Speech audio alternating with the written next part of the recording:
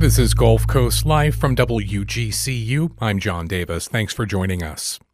Tomorrow morning, a U.S. District Court hearing in Maryland will mark the latest step in a legal battle to help prevent extinction of the Rice's whale, the rarest whale on the planet. The species' small population is concentrated in the northeastern Gulf of Mexico, where they live year-round.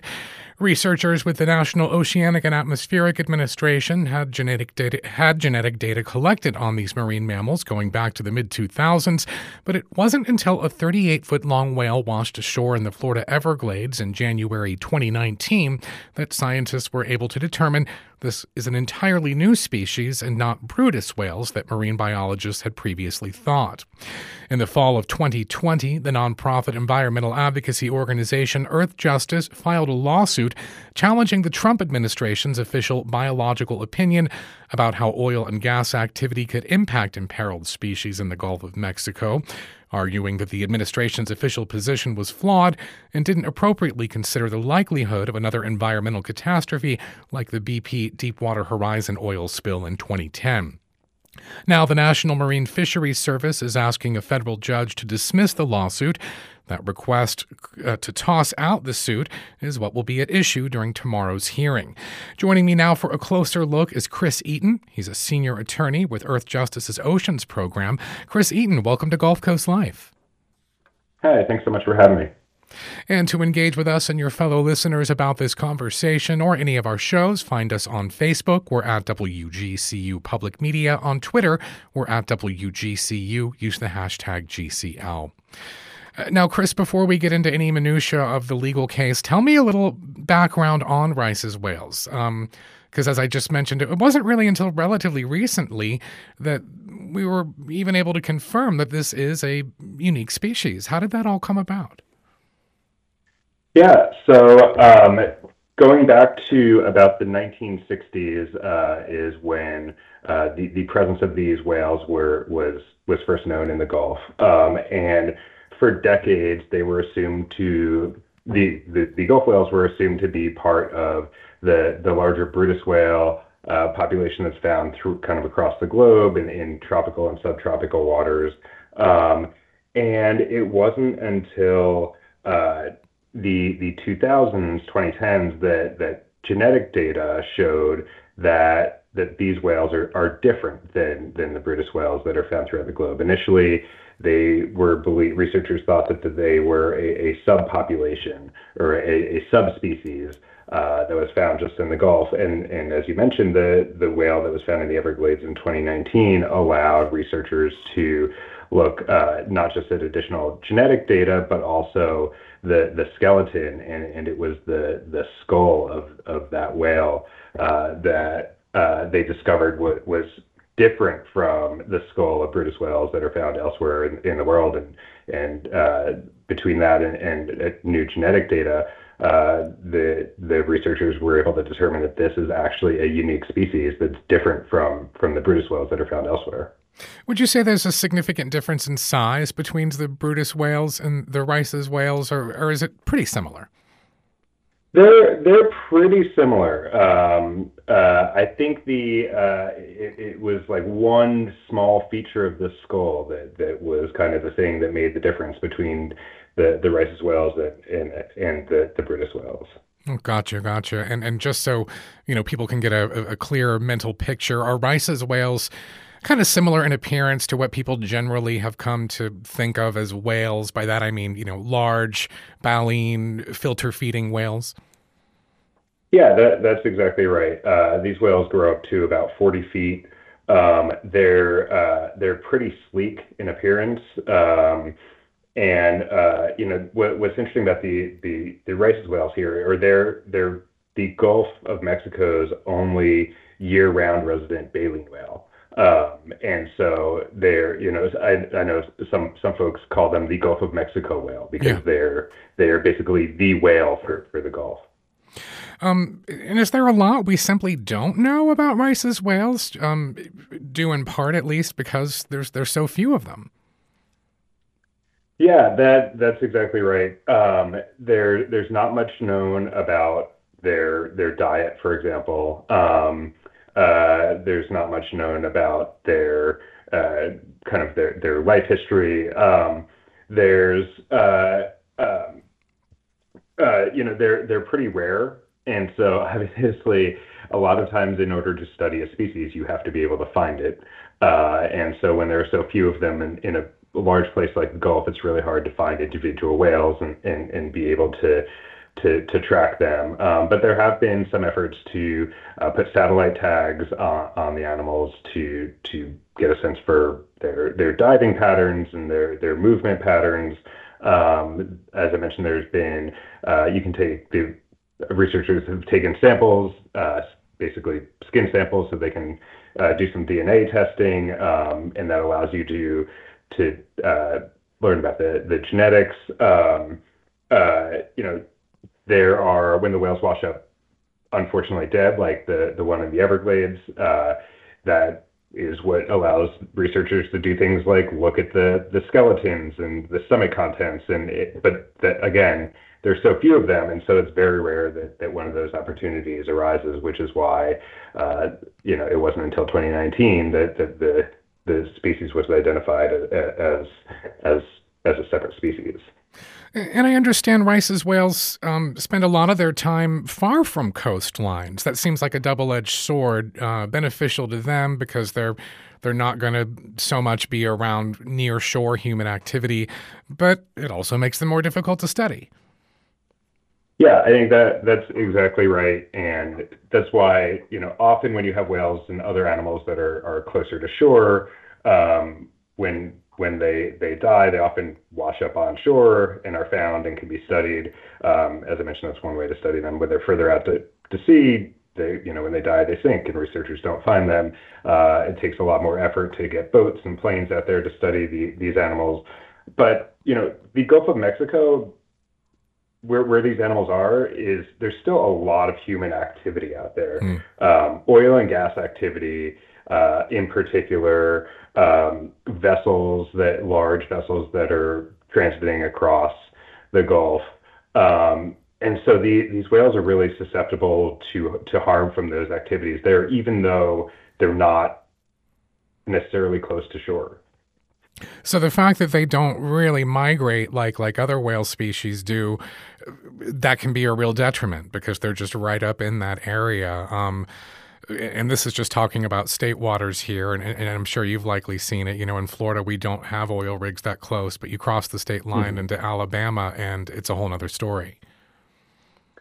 Yeah, they don't migrate in the traditional sense. I think they're again, very little is known about these species, these whales, and I think historically these whales have been. The understanding is historically that the Rice's whales were distributed throughout the Gulf of Mexico. And now they are found almost entirely off the Florida coast, from the Panhandle and south. And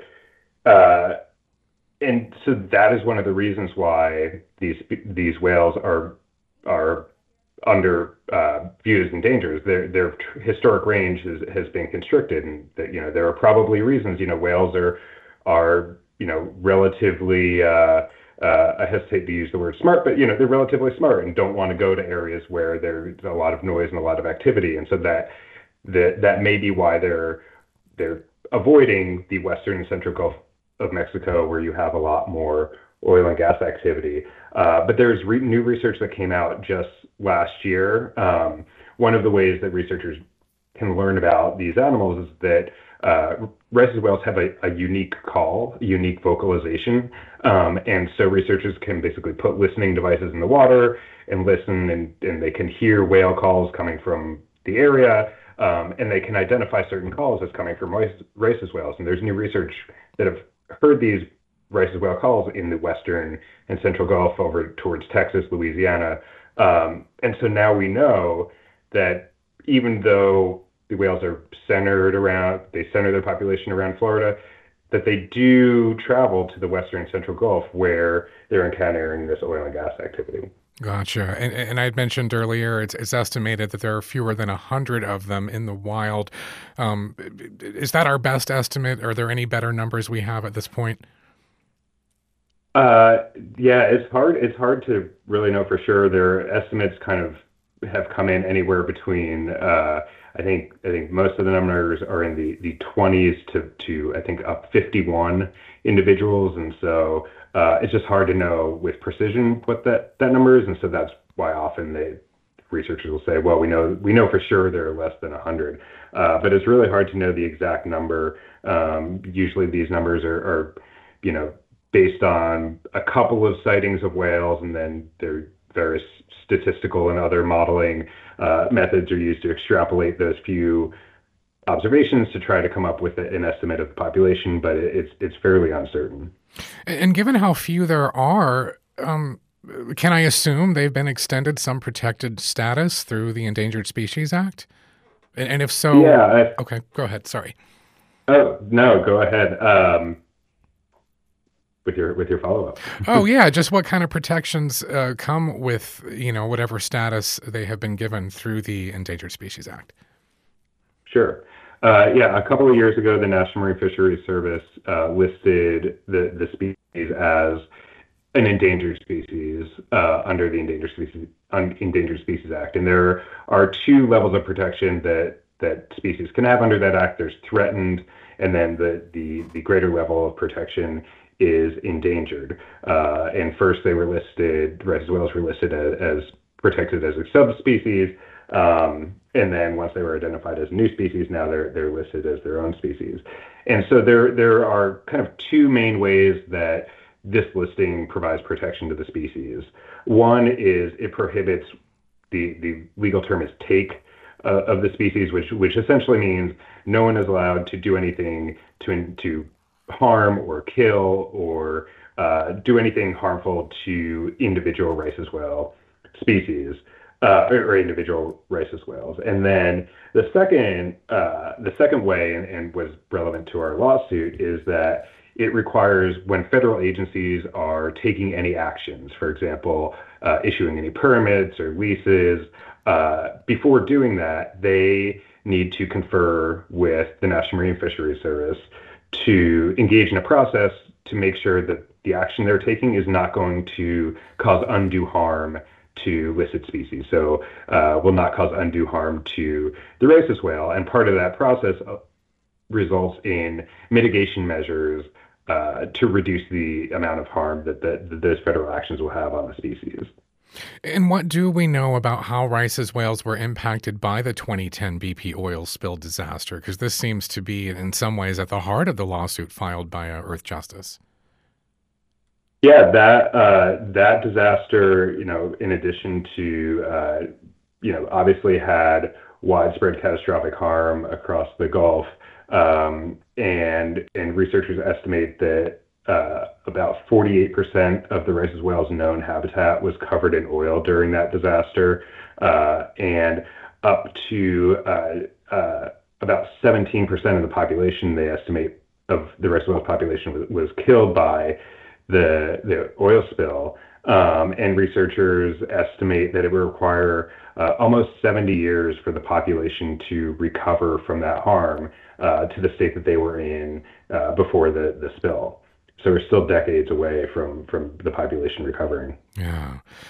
Well, if you're just joining the show, we're speaking with Earthjustice Oceans Program Senior Attorney Chris Eaton about the ongoing legal battle for federal action for critically endangered Rice's whales that were only discovered a few years ago and live exclusively in the northeastern Gulf of Mexico. A federal court hearing tomorrow could decide the future of a lawsuit aimed at protecting the whales. And again, if you'd like to comment on our conversation or engage with fellow listeners, we're on Facebook at WGCU Public Media, and on Twitter, we're at WGCU. Use the hashtag GCL. So, Chris, tell me about this lawsuit and Earthjustice's rationale for arguing that the Trump administration's biological opinion was flawed when it comes to risks posed to imperiled species in the Gulf from oil and gas activity. Sure. Well, as I just was describing, one of the protections of the Endangered Species Act is that it requires federal agencies to basically confer with the Fisheries Service and produce this biological opinion. And the last time this had happened for threatened and endangered species in the Gulf was back in 2007. And after the Deepwater Horizon spill, the agencies realized that they had underestimated the risk of oil spill harm, and that populations of various species had declined as a result of the spill, and they had to do another round of analysis. And so, about 10 years later, the Trump administration released this new biological opinion that evaluating basically the effects of everything that the government does to authorize offshore oil and gas development in the Gulf. So leasing, permitting, and we and our clients filed this lawsuit because that biological opinion contains a number of problems. I think one is it underestimates the oil spill, the risk of another oil spill. It says there will not be another BP disaster in the Gulf. It says oil spills are relatively harmless to species, which we know is not true. It does not use updated population numbers after the Deepwater Horizon spill. There are a number of other problems, but one really important one is that it does not contain adequate mitigation or protection for Rice's whales, and really leaves that species at risk of going extinct as a result of oil and gas development in the Gulf of Mexico. And tell me some more about, the importance and impact of these biological opinions being accurate. How are they used, and how often are they typically updated? Sure. So, these biological opinions need to come out before a federal agency can take action. So, the Department of Interior needs to have a valid biological opinion in place before it can issue new oil and gas leases or issue oil and gas permits. And the biological opinion is going to govern the mitigation measures that are put into place. It's going to make sure that agencies don't do something that is going to cause a degree of harm that is too much for a species to bear. And it's really important that the analysis is accurate. If you're underestimating effects, you're going to say, it's going to say, oh, biological opinion says you can do this action, not going to cause too much harm to the species. If you've underestimated that, now you have the potential to actually send the species towards extinction. So, this is what's governing how federal actions are working, to avoid undue harm to species. All right. And now I understand the National Marine Fisheries Service wants this lawsuit tossed out. That's what tomorrow's hearing is all about. On what grounds? What are they saying? So a couple of months ago, and I realized I neglected to answer the second part of your question, which is how often are they updated? And the answer is every couple of years. Basically, these biological opinions need to be updated if there is significant new information. And a couple of months ago, the Department of the Interior sent the Fisheries Service a letter saying that they would like to reassess their oil spill risk analysis, and asked the Fisheries Service to complete a new biological opinion in about 2 years. And the problem is that they're asking just to reassess the oil spill risk, but are not going to reassess all of these other issues that this lawsuit is about, all of these other problems with the biological opinion. And so the Fisheries Service is asking the court to essentially, it technically known as a remand, basically send the case back to the Fisheries Service and say, we are going to put out a new biological opinion, so the court doesn't need to do anything with the one that's challenged. And that functions as basically kicking the case out, getting rid of the litigation. So the Fisheries Service now is not going to be, the court is not going to be weighing whether the current biological opinion is invalid. It would remain in place for the next 2 years while the Fisheries Service thinks about producing a new biological opinion. So that's really what's at issue here, is you're worried about what's going to happen if this current biological opinion is remaining the one in power and the one in influence for the next couple of years. Yeah, so there are kind of two main problems. One is that, this biological opinion would remain in place for at least 2 years with the inadequate protections. And the Fisheries Service has said that the death of just one female Rice's whale could be catastrophic for the population, could send them towards extinction. And so we are concerned that that could happen in the next 2 years because protections are inadequate. And then the other concern we have is, the Fisheries Service says they're going to put out a new biological opinion in 2 years, but they're not saying they're going to fix the issues with this one. And we know from past experience, the last biological opinion took them 10 years to complete. And so, there's no guarantee that they're going to have this new biological opinion in 2 years. We're really concerned about continued lengthy delay in getting a new biological opinion and sufficiently protective mitigation. And, I think Rice's whales make a great poster child for this, broader legal action. But is there more at stake here? And by that, I mean, couldn't protections you're seeking through an updated biological opinion benefit many other marine species in the Gulf? Absolutely. Our case, there are a lot of claims pertaining to Rice's whales. There are also claims about protections for threatened and endangered sea turtles, for Gulf sturgeon. One of the major risks to Rice's whales is vessel strikes. These whales spend a lot of time at the surface, oil and gas vessels. There's thousands and thousands of oil and gas vessel trips may hit these whales. And if we have mitigation for those vessels to reduce strike risk, that also reduces strike risk to turtles. If we, oil spills is another problem. If we're reducing the risk of oil spill harm to Rice's whale, that reduces the risk of oil spill harm to threatened and endangered sea turtles, fish, coastal communities. There are really big implications of having, mitigating harm from oil and gas development in the Gulf. Gotcha. Well, we are about out of time. I'm sorry, but I want to thank my guest. We've been speaking with Earthjustice Oceans Program Senior Attorney Chris Eaton. Chris, thanks so much for taking the time, and I look forward to reconnecting with you soon to explore the future of Earthjustice's efforts to protect the Rice's whale. Yeah, thanks again for having me on. And if you missed any of today's show, you can always hear episodes in their entirety on our website, wgcu.org/GCL. There you can also find a link to Earthjustice's lawsuit as well. Or you can subscribe to our podcast feed wherever you get your podcasts. Our show today was produced by Jared Gonzalez and yours truly. Our director is Richard Chinqui, and our social media coordinator is Tara Callaghan.